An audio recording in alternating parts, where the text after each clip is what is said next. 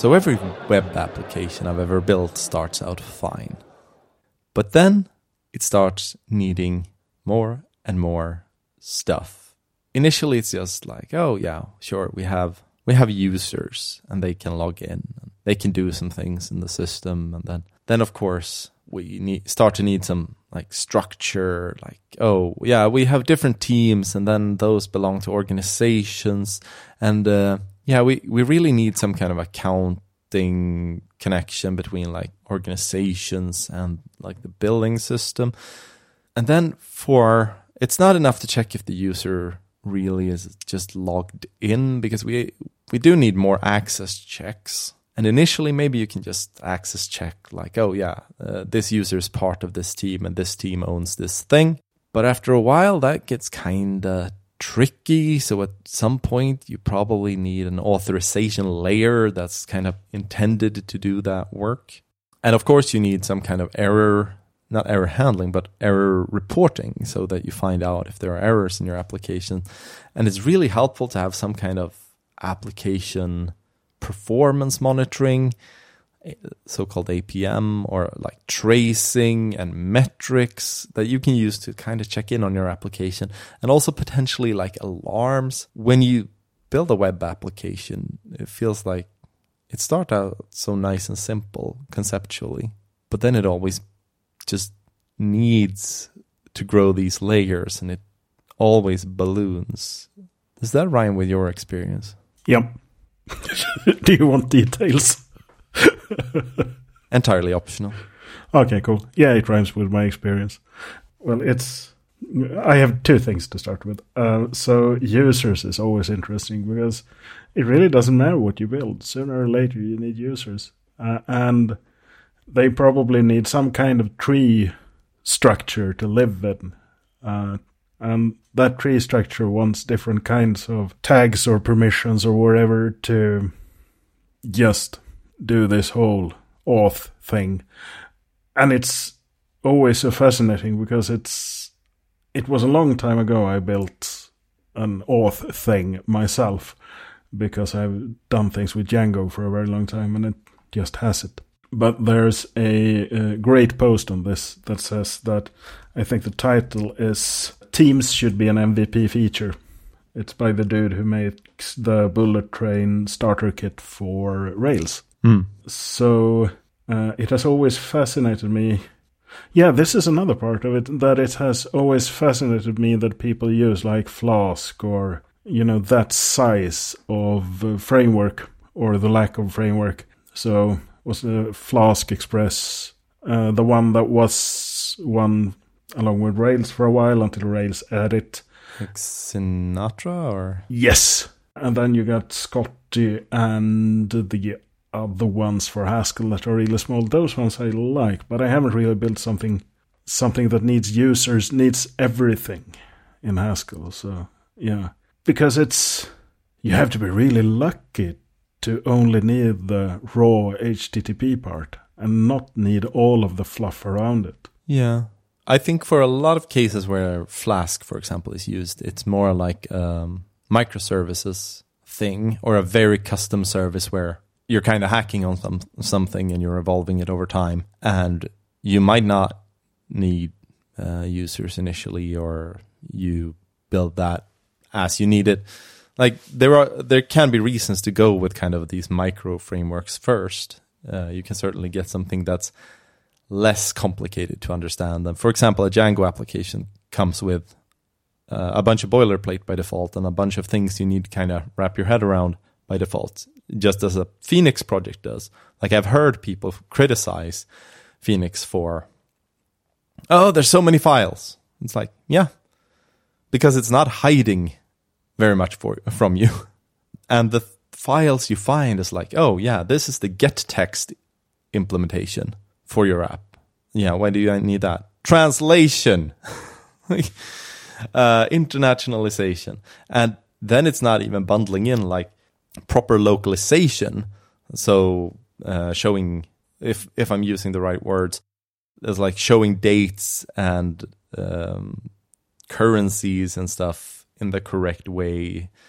Like that stuff is like a morass of just complications and weirdness, and doing it correctly is like having things that help you do it correctly is super, super helpful. Users is a interesting one because I think most default users systems for frameworks that ship are kind of oversimplified in that they don't separate users from sign-in methods. For example, if you support social logins, that's a very different thing from password and email. That's a very different thing from login with Apple. That's a very different thing from all, for example, very many SaaS products don't need to store any credentials in app because they're using like Auth0 or Okta, which is, I guess, the same thing now, two different products, but it's Auth0 by Okta because they bought their biggest competitor. But take Django. I don't recall that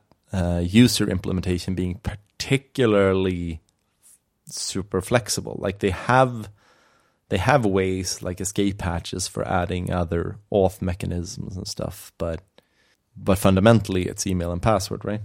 Yeah, but you can do interesting things with it. I haven't tried though. Maybe I should, and we'll see if I take back everything that I've said. But it's there. Yeah, and 90% of the time you need users. Well, email sending, like, oh, you wanted users? Congratulations, here's email sending.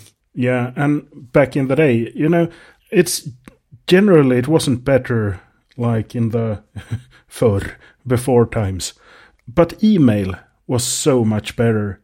We've lost everything in the pursuit of killing spam. Yeah, it's like you could just config postfix on the system or just use, like you could just send email. Yeah. So do you want to start a new internet with me where we can send email between each other? Yeah, that would be kind of nice. Where it's just it's just our servers. There's 2 websites, 2 email inboxes. And we only allow list each other's IPs and connect directly to them. And we can just run a very long wire, I figure. Yeah, we actually live close enough to each other. Let's do that. Okay, but until then, to be able to send email, I think I'm using Postmark at the moment to send email. I always end up using Postmark, essentially. I guess I should look at whether there's a better EU-centric option, but I tend to use Postmark. Yeah, if you find one, please let me know. But Postmark, then it's just they're quite good. Oh, there's an app for Django called Django Animail that just works. It's very good. Just slots into the email sending for Django. And then you configure it to talk to Postmark, or like input API key and go, basically, I think. Yeah, and like a few versions back, Phoenix added mailer support to the default generated framework. Yes. So now you just decide which swoosh provider you want, and Postmark is one of them. I think that's an excellent decision because we're in the future now. We're not in the before times. Yeah. And everyone can't be as lucky as you and I that have a private internet. Yeah, and then that also means that by default you have, so when you generate your auth, you get your forgot password and confirmation stuff ready to go. Yep. And you also get the patterns for how it's typically meant to be done. But something that Phoenix is definitely kind of lacking is, I've been saying that it's essentially the layer between the controller or the live view or the channel, that depends on what your UI is, but like between the controller and the database. Mm-hmm. And I think this layer is missing in many, many frameworks. Let's see. Which layer is that in Django? If we speak in Django for a little while. So let's talk Django. Django is model view template. So it's not the template. Yeah, indeed.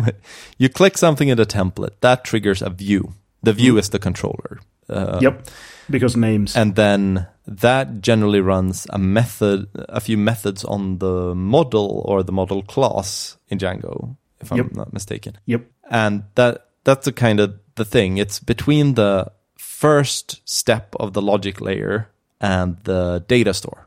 Because in between there is where you usually need to fit, like, oh, yeah, we need access controls, like fine-grained ACLs, for example, or like some kind of access policy is the fundamental thing. Like, we need to apply our policy here, and it needs to be defined in some way. There needs to be an access layer, generally. Yep. There might need to be audit layers before and after accessing data sources, for example. That also usually happens around there. And for example, in Django, there are tons of extension points. Like, oh, before query, after query, before save, after save, pre-save, yada, yada. Yep. In a functional language, that stuff is intended to be fairly explicit. There are extension points in Ecto, so you can actually build like macros, or you can build callback functions that are called, I think, both before and after your query, but primarily kind of checking. For example, if you're building multi-tenancy, which is another thing a lot of applications needs, where it's like, oh, customers should be isolated from each other in some way in the system. Like customer B should never, ever be able to accidentally query customer A. And how you split that in implementation can be a bunch of different things, but it's a very common requirement. And that's kind of like, there are ways to do that with Ecto where you could at least enforce like, oh, this schema should always have tenancy information that we're querying, because we should never query this raw, essentially. Or, we should never query the main kind of central repo with this. We should always query a separate tenant instance of the repo. So if you're doing multiple databases, for example. So there are ways to hook into this, but there is not a provided pattern for example, access control or tenancy.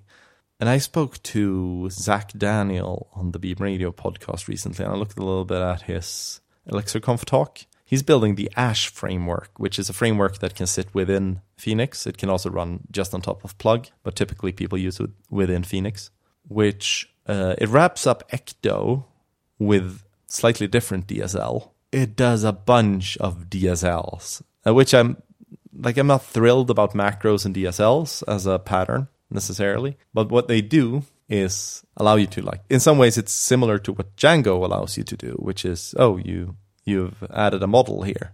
Then from that model, we can derive everything we need. Like Django admin, for example, is kind of sweet because you go into like an admin file and then you add the models that you want to expose in your admin and then you can configure a little bit about how you want to expose them, and suddenly you have an admin. Well, Ash lets you define resources and then say, oh, I'd like to have an admin, please. The admin is kind of rough, to be honest, but it is there and it does get generated.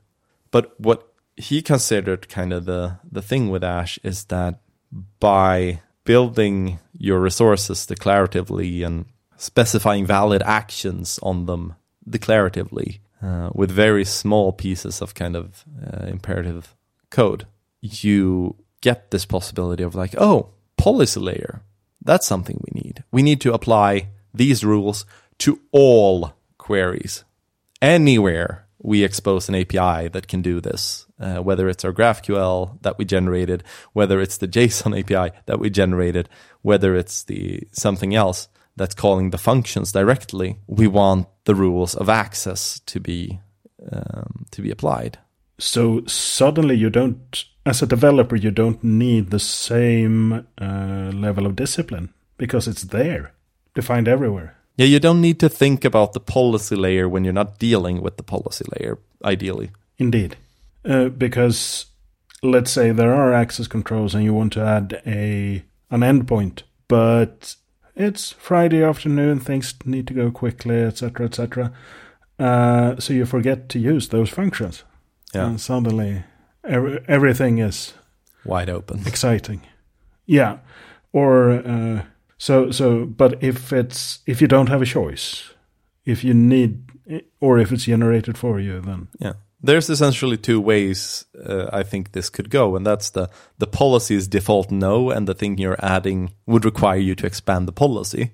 And then you would see, oh, my stuff doesn't work. Yeah. Or the policy covers the case you just implemented, and okay, the policy is protecting you. Or there's something incompatible which blows up. I guess there's also the case where, oh, you added something that kind of violates the policy and you should really be updating the policy, because otherwise you are exposing things. Like, it's not a silver bullet. I don't think anything is. But for this type of thing where it's like, we know that there are new layers that need to be added every now and then. And, well, this was something he brought up in his talk. A really nice and well-structured and mature functional piece of code. Like, you can't modify what's happening in the function without adding things to the function. The function is not divided in steps unless someone has divided it, and then it's no longer a function. Yeah, indeed. So, yeah, it could be more than one function. There could also be that you could supply a list of callbacks or something, but that's a very nice way to create really hard to maintain code. Yeah, and like this system, these DSLs they have, like looking at the code that generates the actual stuff, like I dug in a bit, like, ooh, it's a lot of work to understand and follow, and seems a bit headachy. But what it boils down to is that it generates rather straightforward functions for you. The challenge, I think, comes from the fact that they want it to be quite extensible, which is necessary to get the things you want from it, which is like, oh, a resource that should be able to be stored in a multitude of different things. Like, oh yeah, sure, this one is for Postgres, but this one maybe is for BigQuery. Can I implement a BigQuery data layer? Sure. It's going to be a headache probably, but at least you can do it without changing anything else about the code, kind of. And more importantly, like, oh, I need to generate a bunch of, say, gRPC things from for our resources based on our actions. Yeah, all the data is introspectable. You can actually just go ahead and either write a generator or write a DSL thing. But you could the simplest way is probably just writing a rough generator. And yeah, I'm not in love with building my things like this. I like hacking around with functions and modules and kind of writing a bunch of code. But like the serious professional part of me knows that every project I've ever touched starts to need these things eventually. Like Ash has an option for like, oh, what's your tenancy situation? Like, do you need multi-tenancy? What is the dividing value for tenants? How should the tenancy work? It also does stuff like help you generate migrations, so you get a best first pass at an automatically generated migration, and then you can always improve it. That's nice. So it seems to do a bunch of things nicely. And I think these are kind of the enterprisey parts of, think of .NET and Java, and like many of the frameworks there are kind of heavy and feel overwrought. It's like, I don't need all this stuff. Oh, this is too many layers. This is too much. But I think the goal of those are also quite clearly to give you all the layers you need to build your very, very end game application, essentially. The max level application that you can do 50 people raids with and get the sweet loot. Yeah, and that's ISO compliant and SOC 2 compliant and can understand your HIPAA needs. Yeah. Now that's a serious end boss. Yeah. Each one of those is like one of the end bosses. SOC 2 end boss. Somewhere deep down in the Seven Hells or something. And I think, like, I'm very curious to poke around more with Ash because I think it can fill. I'm not sure I'm going to enjoy it so much as it might actually just solve a bunch of things I should probably not be thinking about over and over again. Yeah, because you want to think about the business logic, the give value to customers stuff. Yeah. And not another user management system. Yeah. that's kind of the idea. And I think there are other ways, or I know there are other ways of designing this in Elixir. It's not like there's a problem building access control into a Phoenix application, but there isn't one by default. And that's probably kind of smart because they vary a lot. There's a lot of difference to how that works. I think Ash has a decent approach. I haven't looked too closely at the policy system they offer, but I think it's important for what they're trying to do that they have a layer where it's like, this is where you put that logic. Because every now and then you end up writing just straight code in Ash. It's like, yeah, this function given this context, it can do anything it wants to try to figure out what you're allowed to do. Like yes or no on this. and it also seems like Ash has plenty of escape hatches for like, oh, I need this logic to be custom. Which is very important. But yep, I think my favorite version of that's a very special kind of worms though. So I think that's why it's my favorite version of access control. It's building it into the database so you can have the row access control there. Yeah, but it's a very special kind of worms. I used it, or did I just look at it but not use it? I probably talked about Postgres before. Yeah. The amazing little library that turns your Postgres database into a REST framework. And there, this row-level access thing was used to do access control. Because why invent another abstraction when you can use one that's already there? I don't remember if I used it successfully, though. Yeah. So, yeah, it was cool. Postgres doesn't have, or didn't have almost anything. It was many years ago I looked at it last time, so I need to look at it again to relive some memories, I guess. Yeah. Yeah, that's also kind of an interesting approach, where it's like, okay, we build everything into the database. Yeah, because then nobody can muck around with stuff, right? It's there, it's very contained. As long as you can model it with the database, you can build the access rules so that they cannot be violated. I think that also comes with a challenge of, well, if you want to access it from kind of another angle, like, oh, let's say from the SQL client, because you're doing admin stuff or you're doing development stuff, it might get a little bit trickier because I assume those access controls might also hit you there. Yeah. There, you need the super user flag and then not screw up. All right. I think so.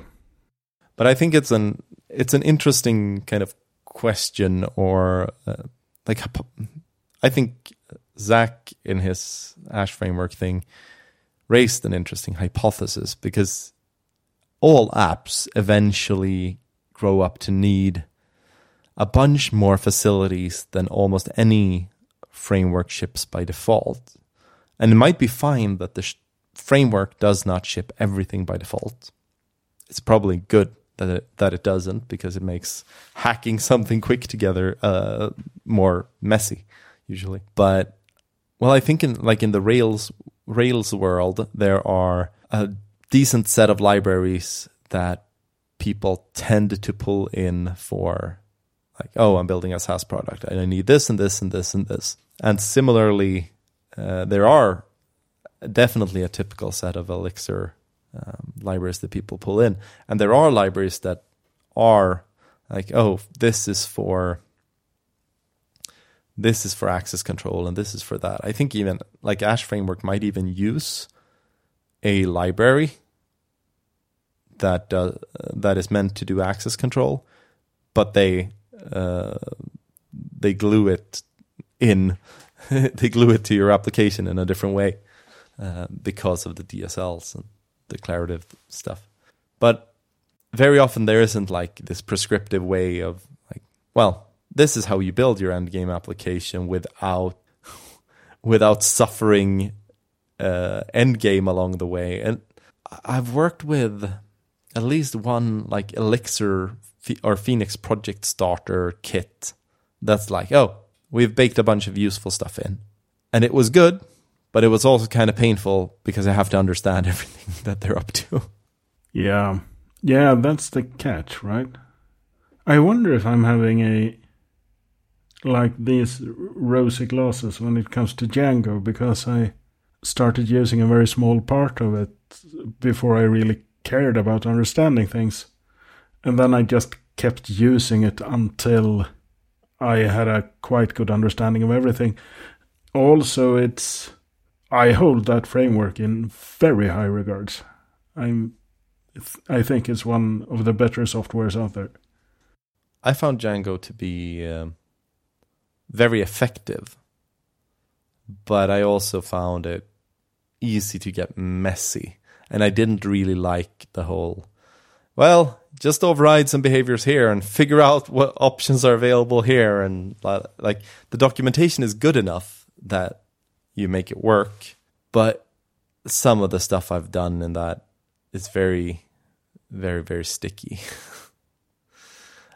There's also the whole thing, like a bunch of OOP stuff around like class-based views and mix-ins and stuff that I found horrifying whenever I needed to override things. While the like basic function-based views, I think they're called, felt very straightforward, but they're more code. So yeah, I think that regardless of what anyone says, go for function-based views until you need something that's very pointy and sharp. Then a class-based view can be good. I encountered them first through Django REST framework that's kind of built on top of that, and built their own little menagerie of classes that's useful for that domain. And after that, I've been using more and more parts of it. But it's a very special way to do your Pythons. It's like, take this collection of classes or maybe behaviors, is the idea, put them in the inherit from this part of your class, and then hope that everything works out. Yeah, the order is very important too. Order of the mixins inherited from. Yeah. So that's running quite counter to the idea of functional programming, right? Where you want to have everything in front of your nose. Yeah, I think that's part of what I don't like about it. So Django REST framework I found more agreeable than like the class-based views stuff, because it does a very particular thing, build REST frameworks, not build like server-side rendered UI, which I have more opinions about the shape of, I think. Overall, Django REST, like Django seems to be very effective, and I think in many regards it's a similar level to Rails. I think Rails probably has the stronger ecosystem in terms of how many helpful libraries and things have been built to support building a SaaS on top of it.